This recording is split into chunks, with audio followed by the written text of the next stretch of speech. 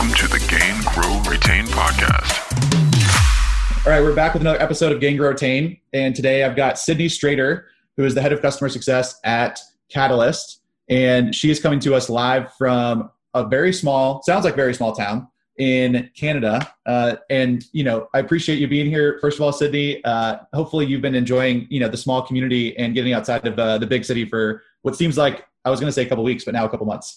Yeah, no, it's great to be here. Great to connect with you. And yeah, bringing the small town vibes. It's been really refreshing to go back to my hometown roots out of the big city of Toronto. Although I feel like I'm a chameleon as I aspire to make my way to New York, which also people are a little complex as to what the meaning is behind that with so much craziness going on. But just rolling with the punches and very much enjoying being in my hometown for the time being.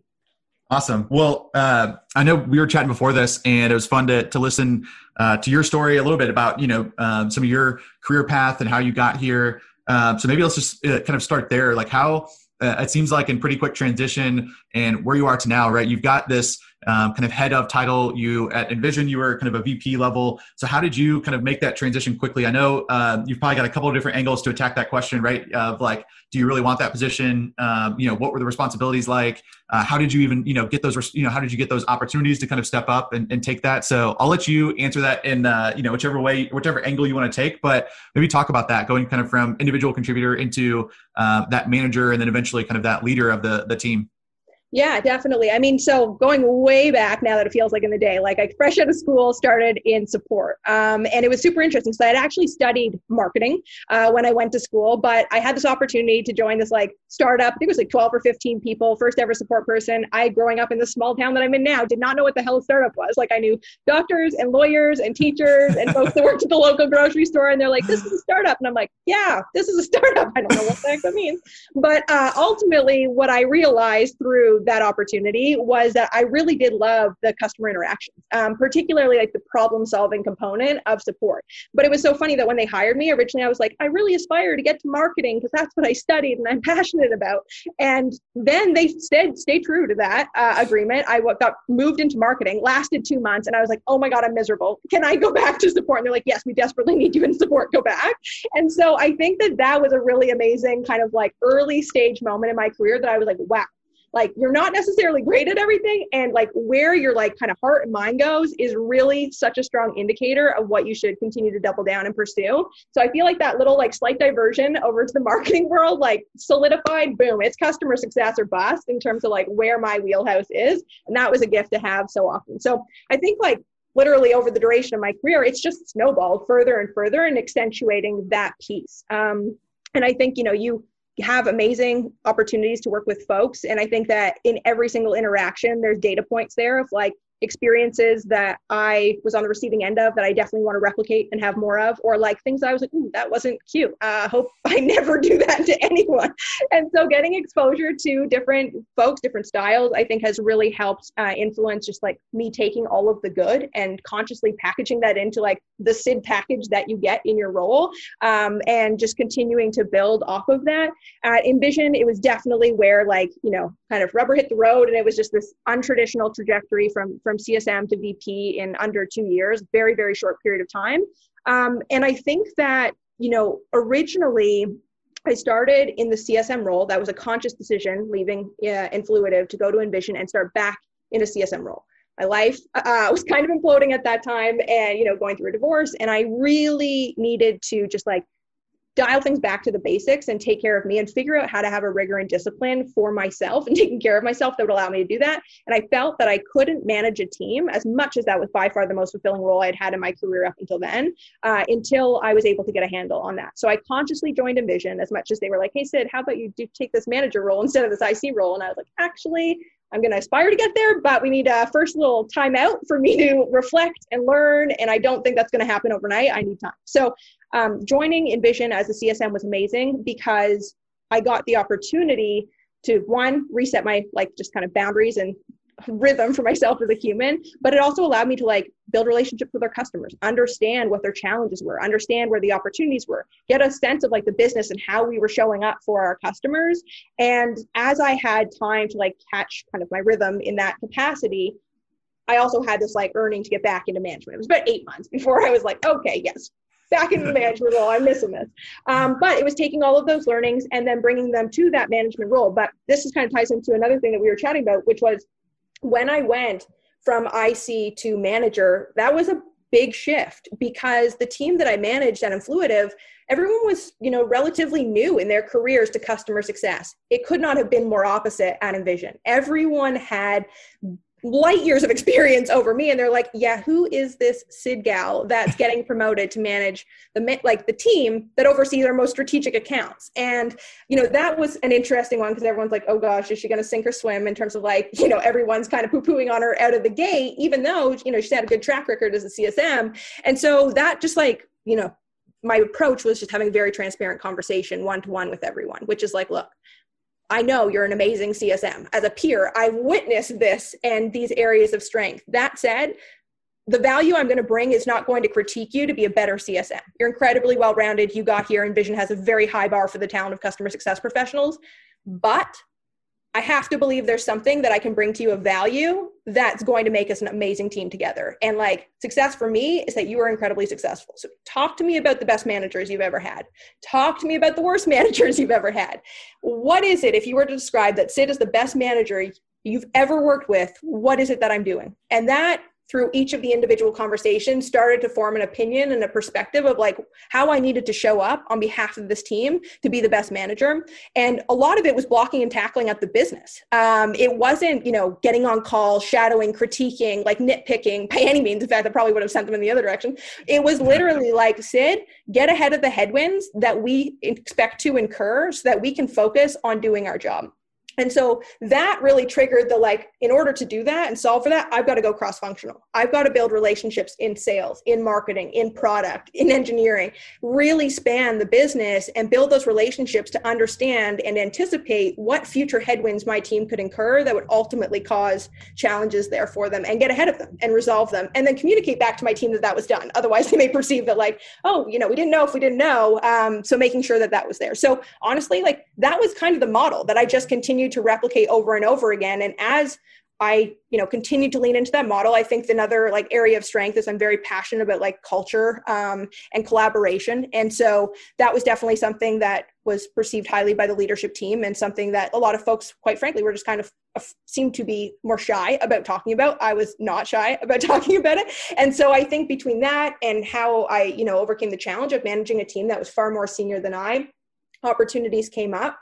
That was the director role. Then it was the VP role. And it was just kind of apply the same model in these opportunities of managing, a lot of dynamics, keep your eye on ultimately the outcomes you're trying to drive, have accountability in the motions that you expect of the team to operate against, and, really lean into recognition, recognizing those who are doing incredibly well and the specificity behind that recognition so that everyone, kind of leans in and goes, oh, that's what great looks like. And also being really constructive and saying, here are areas we have for improvement. Here's what improvement could look like. Let's brainstorm that further. And these are the outcomes I think we could drive as a result of it. Yeah.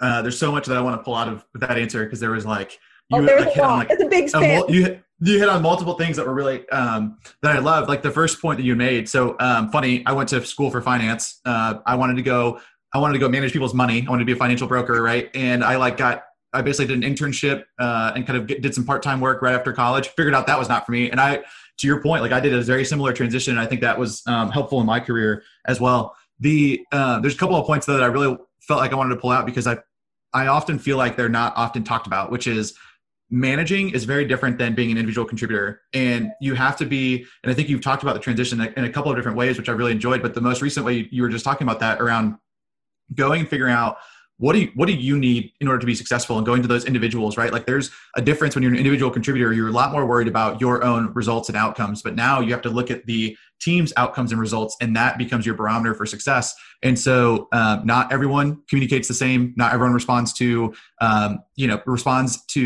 positive or negative reinforcement the same. There's so many different challenges that you have to work through as a manager. And I think sometimes people just immediately have it in their minds the only way I can move up in my career is go from individual contributor to manager. Hopefully that's not the case because there should be individual career paths that your company has for you. But I love the point that you made, which said you had done some management and you realized that is really fulfilling to me. That I realized that I'm good at that. my team was successful, I was successful, and that was fulfilling to me. And I think that's the first question that people sometimes miss. I think they just think, oh, that's the track, so I have to go be a good manager. And I think management, can be learned, but at the same time, like there is some innate skills that you just have that can help you be successful in that role. So I really loved how you talked about that. And the other piece that I thought was great was you mentioned being a CSM and kind of resetting when you went to Envision gave you a glimpse into what customers' challenges were on the very front lines, because you were there listening to those customers. And I imagine that's stuff that you pulled out as you moved up into a manager role and as you moved up into a VP, right? Like you had these experiences that said, hey, I know what customers are struggling with. I was on the phone with them for 8 months. I was dealing with this and that with them and seeing where they were struggling in the product, in their own processes, in the way that they were rolling things out. So those were a couple of things that I felt were really great that I love that you mentioned in there. Yeah. And on the latter, I think not only did it give me a perspective and a lens on our customers, and an authentic one that's not like, broken telephone, second string, third string kind of perspective. Yeah. But it also made me relatable to the team as I went through these different positions, because I could speak to, hey, when I was on a call with this customer and got blindsided by this is what I learned. This is what you could do differently.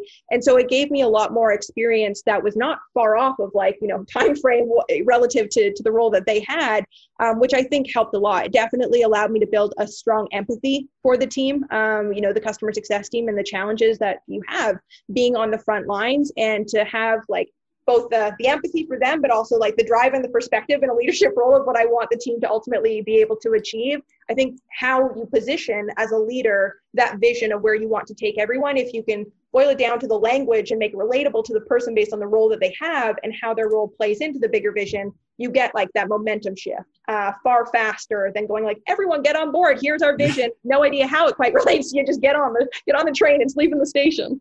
Oh my gosh. I mean, just being at Higher Logic for the last 8 or 9 weeks, I think going from our consulting world for the last 3 years, right? You kind of come back into an operational role. And I think that is something that you still underestimate. I don't know, at every turn, is that culture matters way more than you think, and getting people, shaping the ideas that you have and helping people understand the vision and seeing that, writing it down on paper, being able to articulate that across, multiple departments. I love the way you mentioned that earlier too.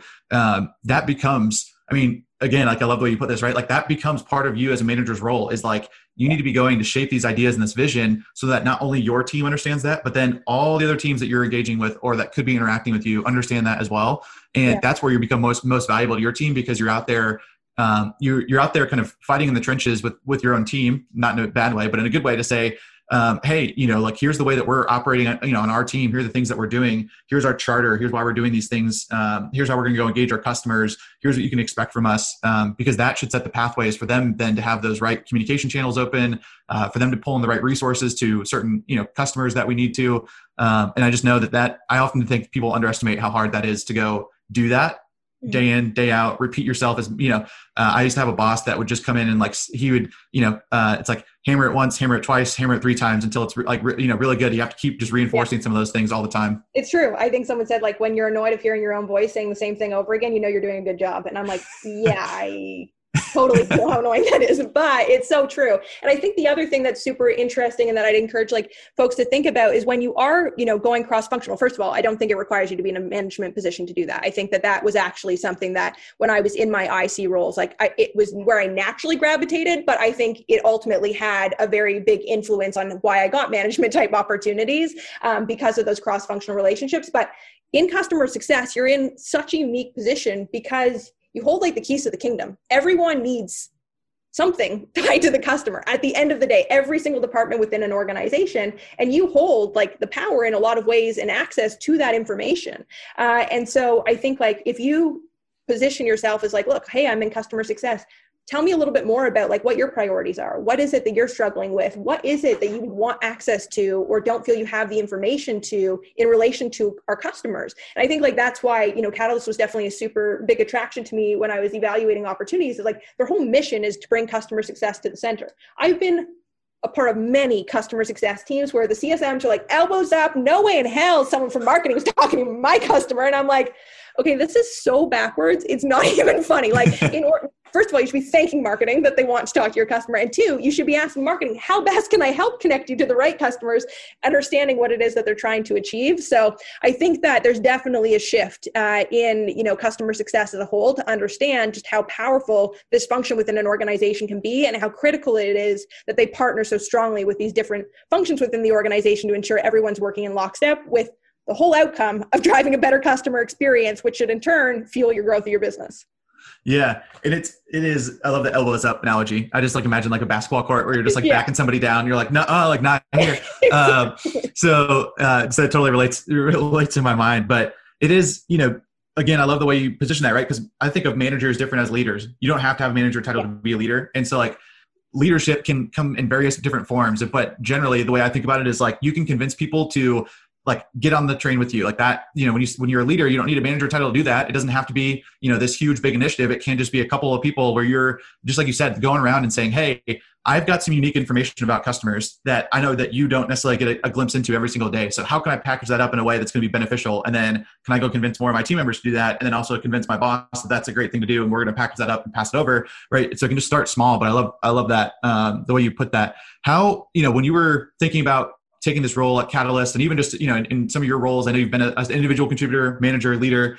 How do you prevent some of the customer success managers from getting burnt out of all the customer calls you have to do, interacting all the time, potentially both positive and negative situations with customers, having playbooks to run, having your own to-do list, yet also having, priorities set by the business and all these kind of things that just kind of compete or float around you, in terms of your customer success manager role and helping to just keep your team focused on customer outcomes, just, hey, we're doing the right things. We're making a difference in our customers. We're passionate. We're in this right, we're kind of in the right headspace to go accomplish these things. How do you, I'm imagining that, you're going to bring culture back into this at some point, but how do you think about that? Yeah.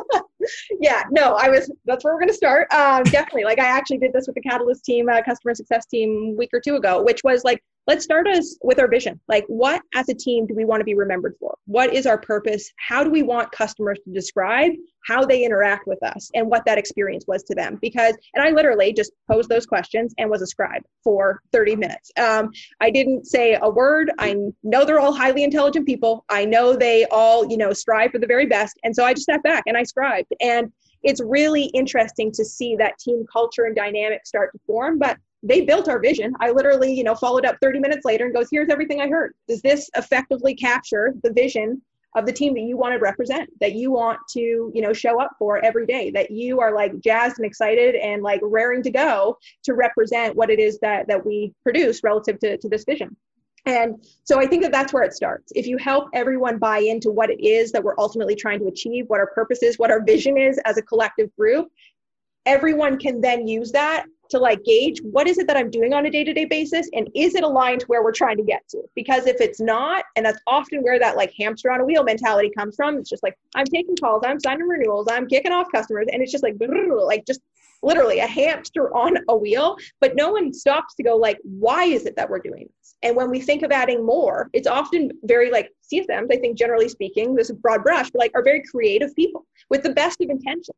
But sometimes that's also our Achilles heel, because we have a whole lot of really cool, fun, exciting, feel-good things. And you're is that or is that not actually impactful? Is it or is it not actually getting us to our vision? And I think that that's a great coaching opportunity to help the team consistently be evaluating what is it that you're doing?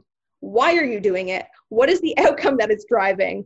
And if it's not a positive outcome, why the heck are we continuing to do it? So I think that it does always start with a vision. I think another piece that's super critical, critical is helping everyone understand how their day-to-day actions and activities are fitting into their bigger picture.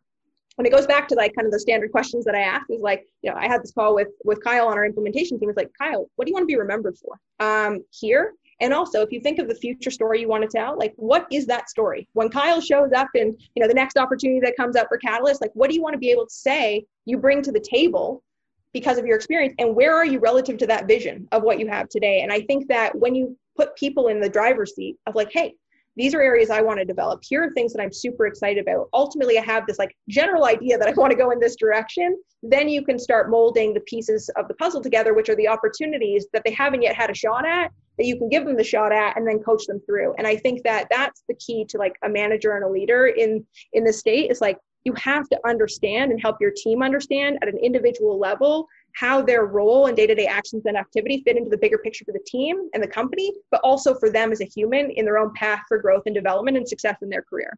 Yeah. I mean, you have to personalize it, right? Like you have to make sure that everyone understands their impact and their role.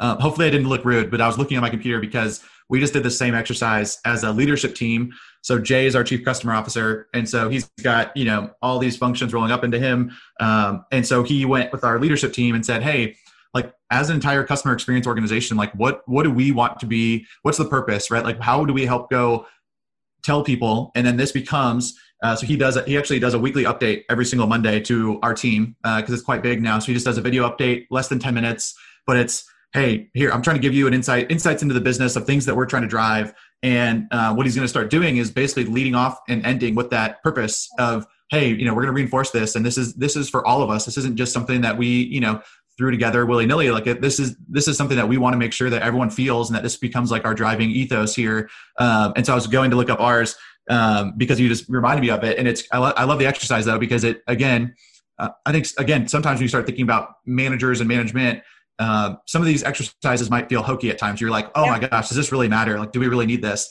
But then once I think you start to see the team buy into it, that's when the moment clicks where you're like, yes, this is absolutely worth it because, now we have examples in Microsoft Teams is what we use. We have examples in team chats where people are saying, oh my gosh, like this fits within our purpose. And like, oh my gosh, you're really living like the ethos of like what we want to do, which is drive meaningful relationships with our customers. And, like that at the end of the day is like what it's all about. If you can start moving the needle just a little bit, and those things matter. Like that's just the thing I've always learned over time with sports teams, with successful businesses.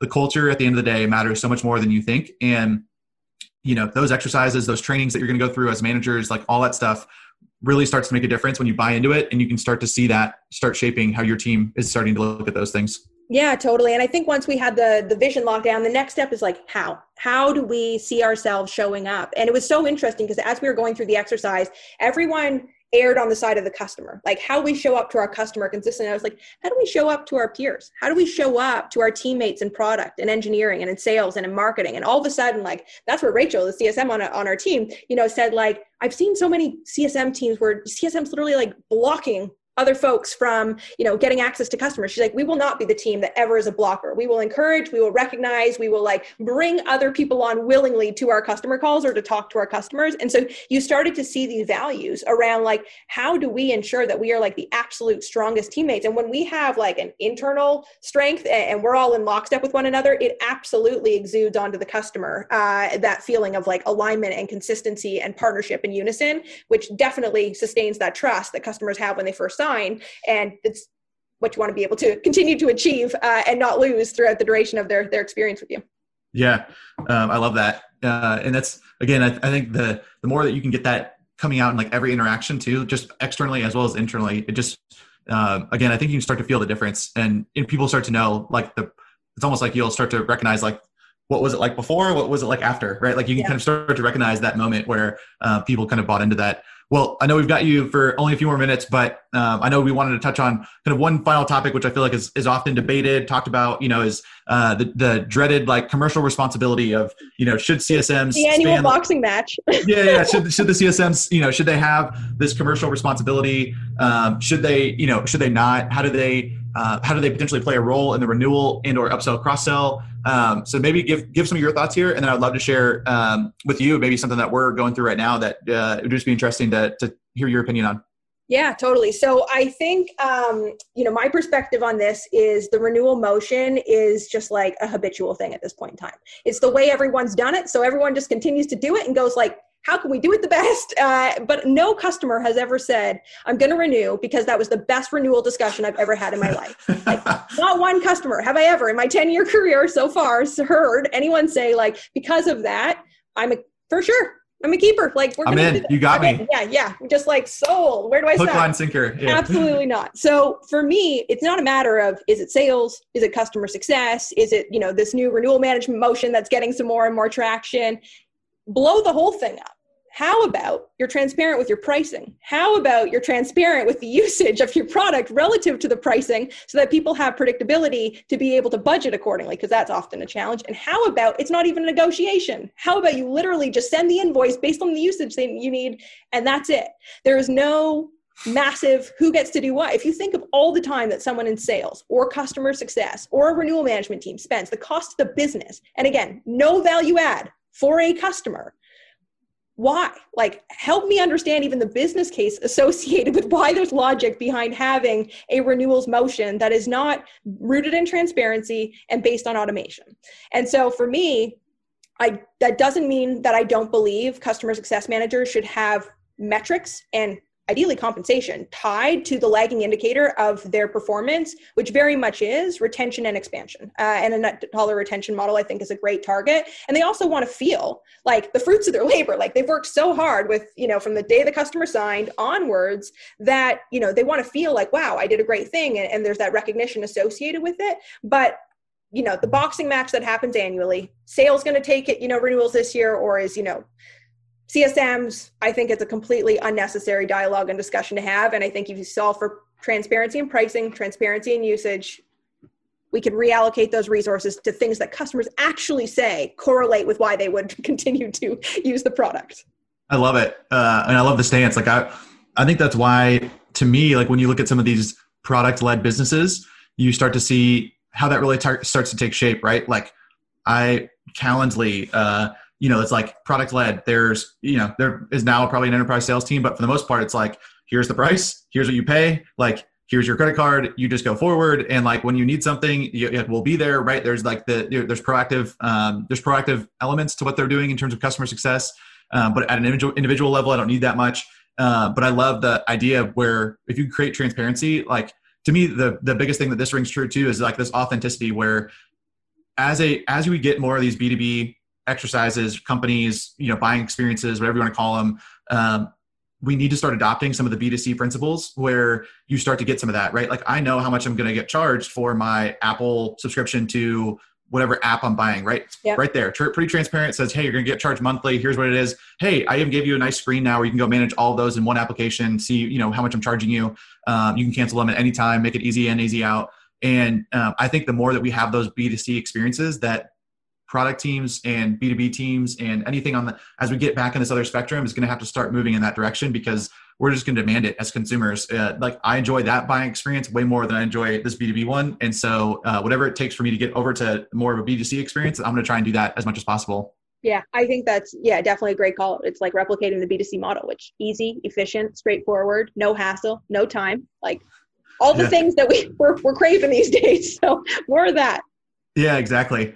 Well, what we are doing, just to give you a glimpse, so we've tried to come in and do a lot of listening and learning in our first 60 days. And one of the things that we figured out was our CSM team is spending somewhere between 30 and 40% of their time on renewals. And pretty quickly, what we just said was, at least for the interim, we're just going to move that to a renewals team because that is a ghastly amount of time that we're just wasting on, just to your point, right? On this rudimentary, very cyclical, and also very predictable. Like this should be like, we understand the ins and outs of this. Like we're going to essentially, have an opportunity. We're going to give them an invoice and or a contract for that. They might have some red lines from their legal team. Something might happen. We're going to go back and forth. We're going to get that thing signed. It's going to go over the line. But generally, that's how it's going to move through. And so in the interim, we're trying to take almost an intermediary step to what you mentioned, where let's at least get it over to a renewal manager so that 30 or 40% of time for the CSM goes back into value for the customer. How do we get more proactive? How do we get them best practices, get back into just delivering as much value as possible? And then eventually try and figure out how do we continue to minimize that even further on the renewals team, right? How do we make that as easy and seamless as possible? So that, again, the customer also just doesn't feel like it's something that they have to worry about, right? Like, I think that's something like now it becomes a big thing because they're like, oh, I have to go through this renewal. Like it's this big exercise, but it really should just be like, how do we just continue to keep planning? How do we just continue to keep moving? And like, this just works itself out. Like, it's just going to go on like we know it is. So.